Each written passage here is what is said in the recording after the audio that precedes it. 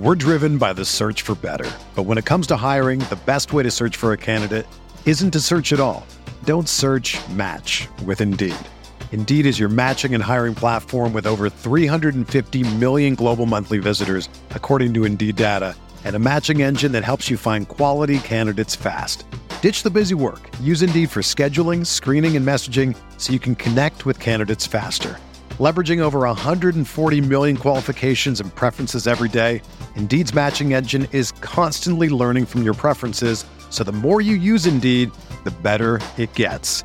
Join more than 3.5 million businesses worldwide that use Indeed to hire great talent fast. And listeners of this show will get a $75 sponsored job credit to get your jobs more visibility at Indeed.com/Blue Wire. Just go to Indeed.com/Blue Wire right now and support our show by saying that you heard about Indeed on this podcast. That's Indeed.com/Blue Wire.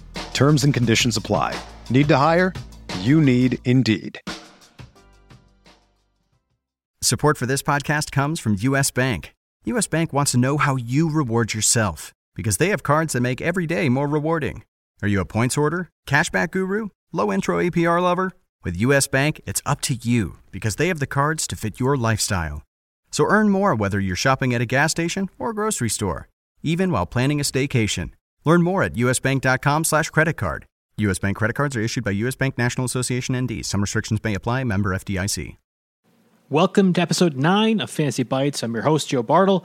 We're back with another episode of our Keeper Dynasty series, this time outlining the 3 biggest question marks for the rookie running backs following the NFL draft.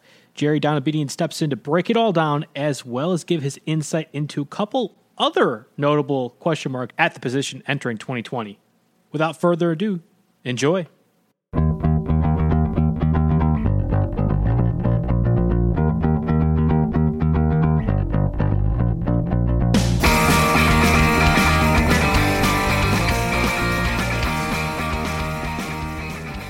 Number 3. All right, Jerry, in your opinion of this rookie draft class, what's the third most important thing for fantasy owners to keep in mind of? The number 3 thing I'm watching is with Cam Akers in Los Angeles. I really want to see how he looks on passing downs, not just as a receiver, but also as a blocker.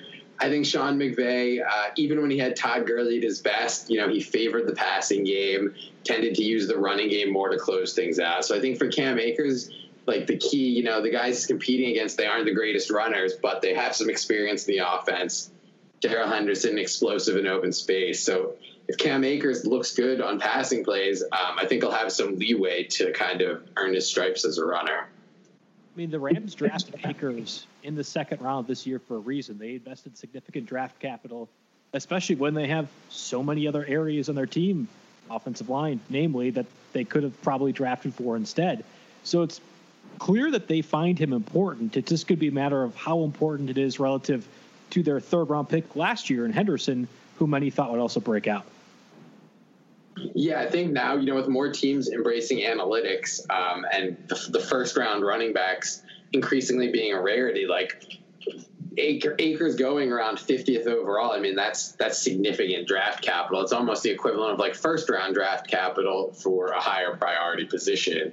So, yeah, when you can say the same thing with Swift, Dobbins, all these other guys. It's like the team's using a second-round pick on what it considers to be one of the least important positions. That means they've got big expectations for the guy. So obviously the Clyde Edwards-Helaire, Jonathan Taylor, DeAndre Swift, Dobbins, who we'll talk about later on, I feel like they're kind of cemented among the top 4 if you were to do a dynasty draft right now from just these rookies, especially the running back class. Is Akers number 5 out of this group, whether he does well in the passing attack or not? Yeah, I have Akers at a solid number 5. I would probably put him like closer to 3-4 than I would to 6, which I guess would be probably Keyshawn Vaughn, who we'll actually get to later. But yeah, I mean, I think that I like Akers as a prospect. I think you look at his college numbers, he averaged like 4.9 per carry. Usually we would say that's like not NFL material. You want your guys in the NCAA to be up around 5.5, 6. But when you look at the teams he played on, the Florida State teams, they had terrible blocking, poor quarterback play. Like They knew that Akers was getting the ball, and he was still able to put up a decent level of production and 2,000-yard seasons. And now you look, he's in an offense where we know that the running backs can have some opportunities in the passing game. And we know that there's, even if the team's not great, there's going to be some level of touchdown scoring. Like, I don't think the offense is going to just totally implode. So the big question for me is, like, is Akers the one getting those opportunities? I do think there's going to be some, like, points to go around for the backfield in the Rams this year.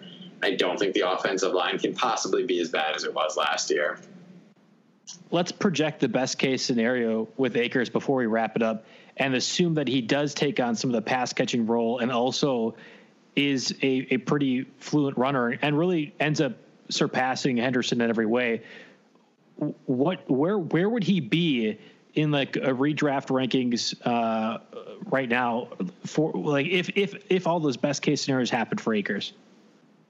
Well, I mean, if you're talking about the best case scenario is that he comes in, he looks like a beast, and Sean McVay's like, I don't want Malcolm Brown or Darrell Henderson on the field. This guy's better. I think he does have that upside to come in and have like a 3-down, 80% snap share type role if he looks really good.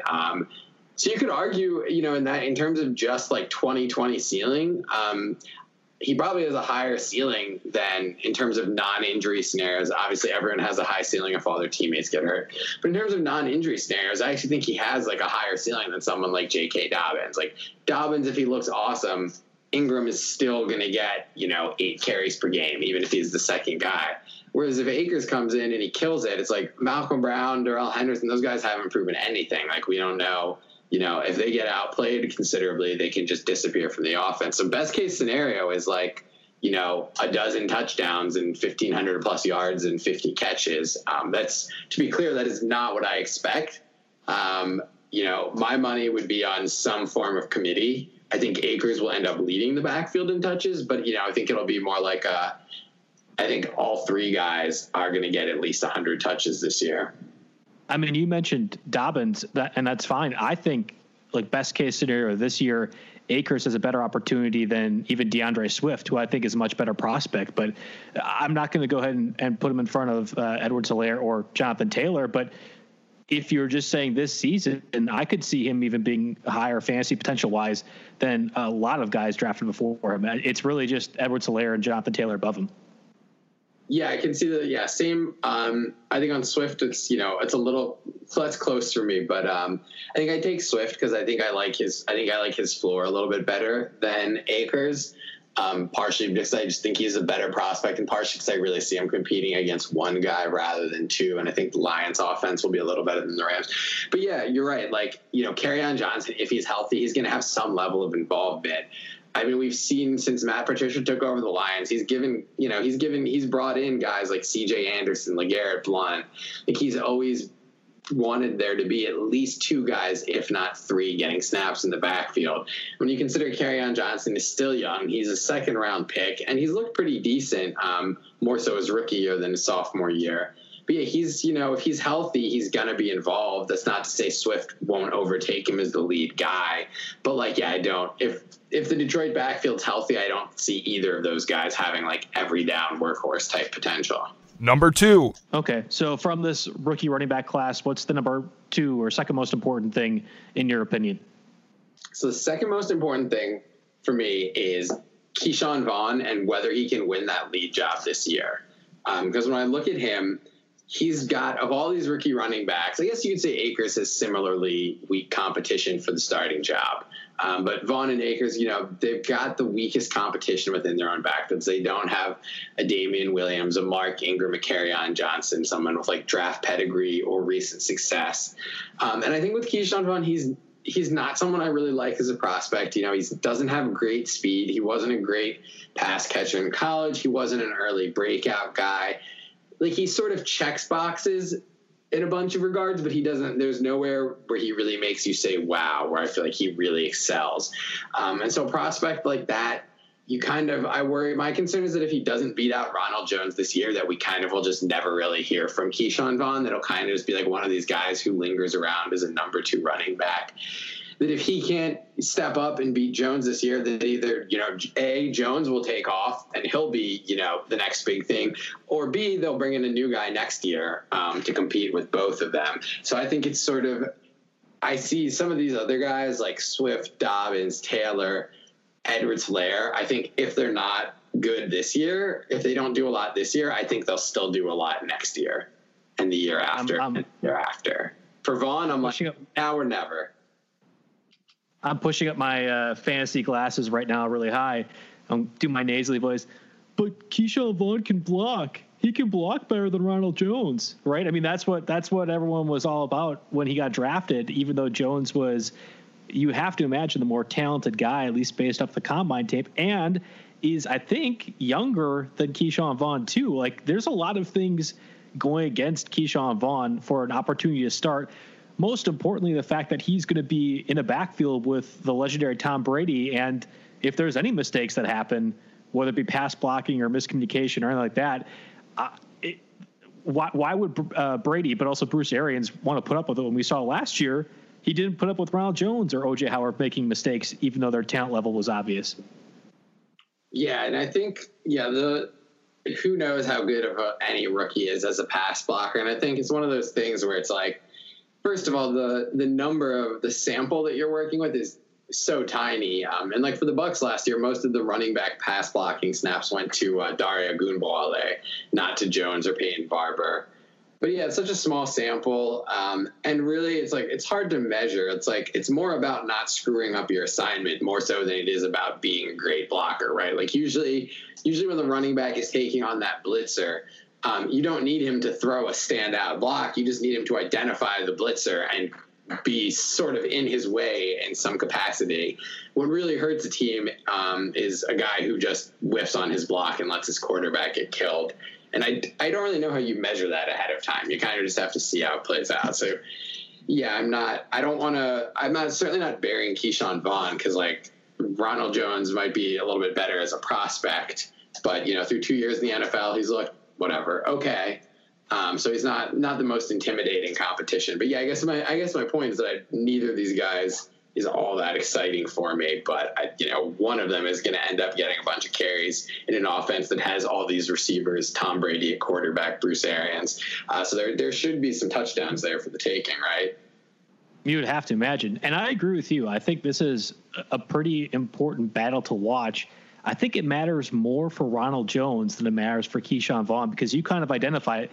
If Vaughn doesn't succeed for whatever the reason, isn't able to capitalize on probably his best chance to be able to make a difference at the NFL level, at least early on in his career, that either opens the door for a guy like Ronald Jones to be value. And I was all over Ronald Jones last year, and that didn't end up working out. But also, if you were just to be drafting these rookies, he's probably a top 14. Keyshawn Vaughn is probably a top 14 pick right now, which you could almost entirely waste if he's not able to stave off Ronald Jones in any capacity or really carve out a value of his own. So it's a sneaky important time for Keyshawn Vaughn, because we know what the Clyde Edwards-Helaire, Jonathan Taylor, DeAndre Swift, like those guys have a certain pedigree that comes with them, and we are all aware of them entering the year. I wouldn't say the same for Keyshawn Vaughn, but he's in arguably one of the best fantasy situations out of any of these guys if he's able to get the starting job. But we just don't know if is the question mark. Right. Yeah. It's like I think for both those guys, it's like their future very much hinges on what they do this year. It's kind of on a different note, like the Raiders with Mariota and Carr at quarterback. It's like both those guys, I think, are going to get a shot to play this year unless Carr really knocks it out of the park early. But based on his history, it's probably not the thing that I expect to happen. But I think, if one of them doesn't step up, I think they'll both be gone next year. And it could be the same with the Bucs running backs. Maybe not gone because they'll both be on rookie contracts, but it could be like, whoever the hot free agent on the market is, the Bucs could be the team that's like jumping out to sign them or taking on like a contract dump with like a Le'Veon Bell or whatever it is. So I think neither of these guys is like, they don't have the capital committed to them or the commitment from the team. So it's now or never. Well, this is off topic, but I'm still surprised Devonta Freeman hasn't been signed by the Buccaneers. You make perfect sense. as the James White if they are to kind of bring over that New England offense to Tampa Bay. And even if you look at the free agent class of running backs, we've just very noticeably seen Dalvin Cook demand an extension, which is probably unlikely. There's a number of guys in the next year or two that are young backs who have been proven at the NFL level who might just not get paid by their team. So it's very possible the Bucs could go in that direction. I think you're right. Yeah, well, there was the one draft class had Dalvin Cook, Kareem Hunt, Alvin Kamara, Aaron Jones. I think that if you look at like the way that we talk about rookie running backs now, like I think that especially Hunt and Kamara coming in as third-round picks who were thought to be backups and being like instant RB1s in fantasy, that's sort of like I almost like fantasy markets have not readjusted since then. Like our expectations of rookie running backs have stayed sky high. But since that year, I guess it would have been 2017, like that hasn't, they haven't really lived up to expectations. Saquon, obviously, but that's a number 2 overall pick we're talking about and like a once every 10, 20 years type athlete.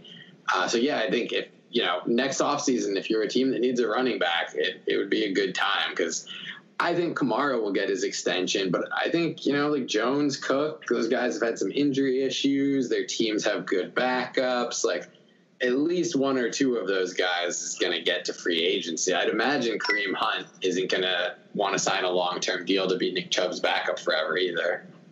No, I agree with you. And I think they're more talented than maybe the Melvin Gordons of the world. And Le'Veon Bell is probably a better comparison, but him having sat out the entire year, basically, I think certainly there's questions about what his talent is. I have no such reservations about Dalvin Cook or Aaron Jones, but yet I still understand why a team might not want to pay for them. Number 1. All right, we've talked enough about the good running backs here. Let's get back to the rookies for a second.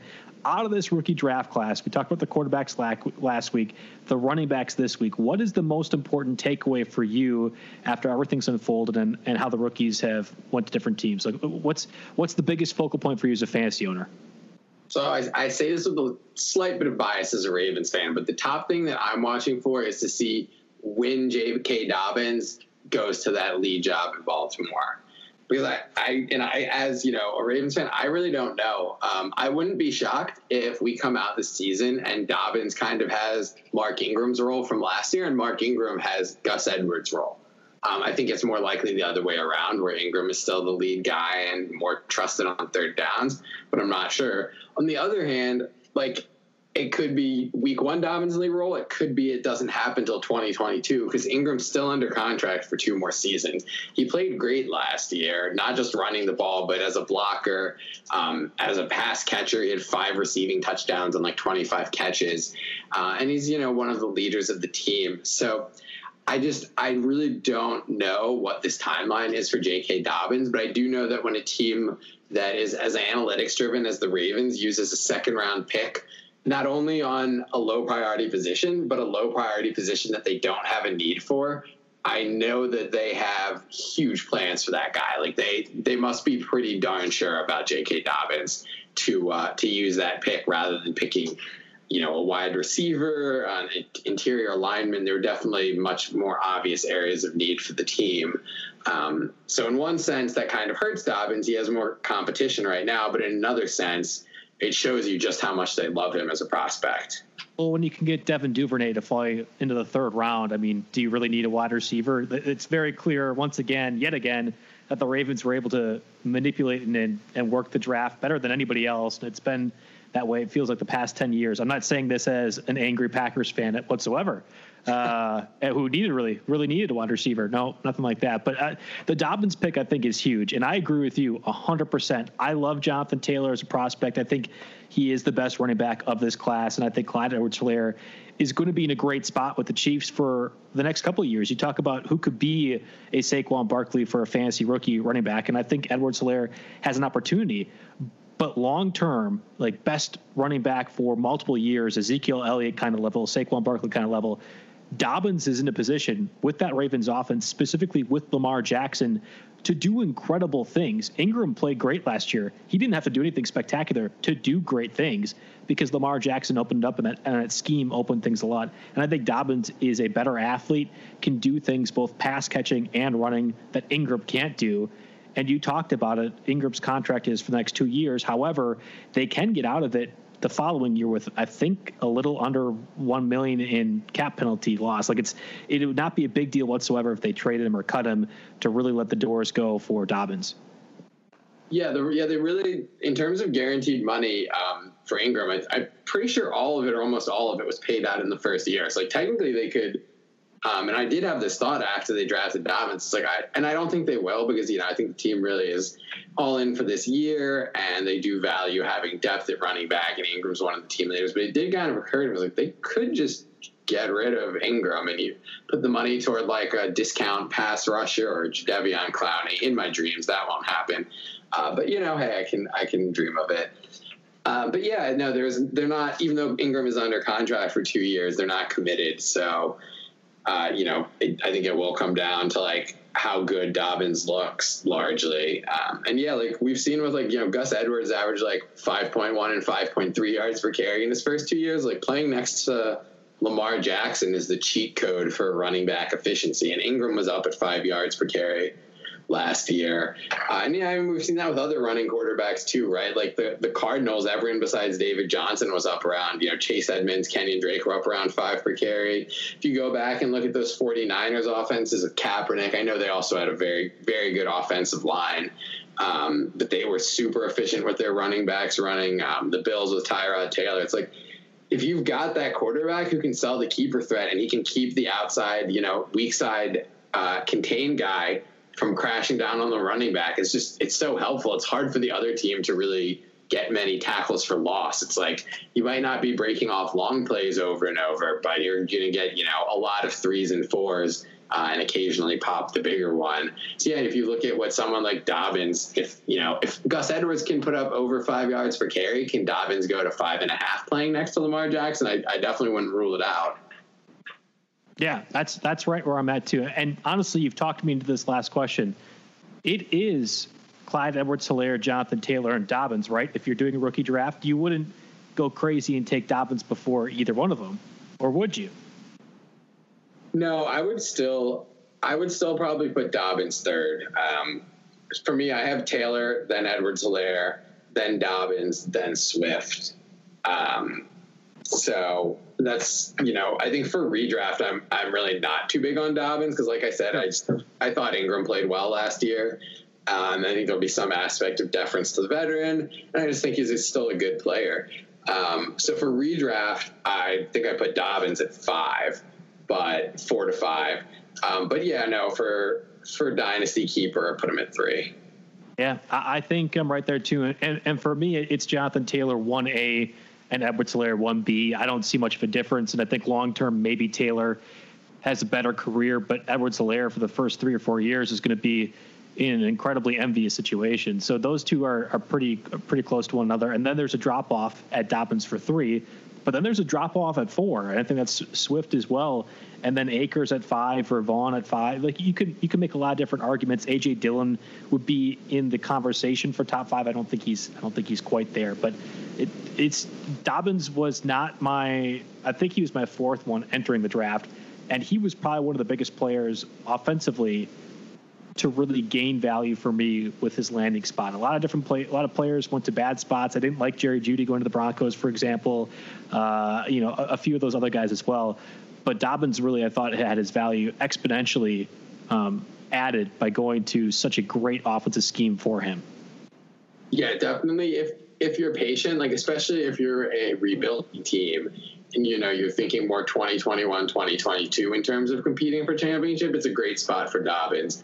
Maybe a little disappointing if you are just looking at trying to get volume this year. But for the long term, I definitely think that it's a good spot. And I'll also say that like A.J. Dillon is sort of the same, where I'm like short term, I don't like it, but long term, like you look at the discount that you get on him compared to the other running backs that were drafted in the 2nd round. Guys with that kind of draft capital behind them tend to find their way onto the field one way or another. Whether it's the Packers trading him or trading Aaron Jones, or they just let Aaron Jones play out his contract and don't re-sign him. or Aaron Jones moves into the Jamal Williams role. Like all kinds of different things can happen. A guy with the draft capital and the talent that A.J. Dillon has, I think he's going to be getting a lot of NFL carries. Maybe not this year, but is probably in 2021. And if not, then 2022, 2023. Just like I said, second round for a running back is like the equivalent of first round in other positions, like a big commitment for teams to make, given like the trend toward more teams using analytics, which devalue the position. Yeah, I'm right there with you. Well, thanks for joining me today on the show. Anything you want to plug before we sign off? No, that's about all. I've just been working on the RotoWire annual football magazine recently, so that not quite ready yet, but that should be out sometime this summer, and that'll definitely be a good read, although I'm biased. Well, I am too, but it is one of my favorite things to look forward to every single year. I believe the NFL magazine should be, well, I know it's going to be out this summer. I was hearing rumblings that within the next 3 or 4 weeks it's possible, but I guess we'll have to stay tuned to that. I know there's a lot of different subscribers out there that are looking forward to having a little bit of NFL in their lives, especially during this dark period for sports. Yeah, good to talk with you, Joe. That does it for us on episode number 9 of the show. Special thanks to the Racing Pulses for lending their music, as always, as well as Jerry Donabedian for stopping by to talk some rookie running backs. Tune in next time as a special guest and I break down the rookie wide receiver class. Thanks for listening.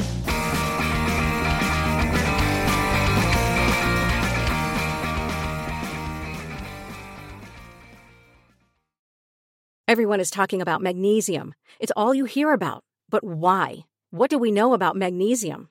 Well, magnesium is the number one mineral that 75% of Americans are deficient in. If you are a woman over 35, magnesium will help you rediscover balance, energy, and vitality. Magnesium supports more than 300 enzymatic reactions in your body, including those involved in hormonal balance. From functional medicine doctors to mental well-being and female hormone experts, we all know that magnesium is the one mineral to improve all aspects of well-being and health. But which one? Magnesium Breakthrough from Bioptimizers, the trusted choice recommended by leading experts with 7 best-absorbed forms of magnesium to ensure your body receives the support it needs for overall well-being. Go to bioptimizers.com/balance today and use code BALANCE10 for 10% off. Support your journey to wellness at bioptimizers.com/balance. Magnesium Breakthrough from Bioptimizers, your foundation to optimal health and vitality.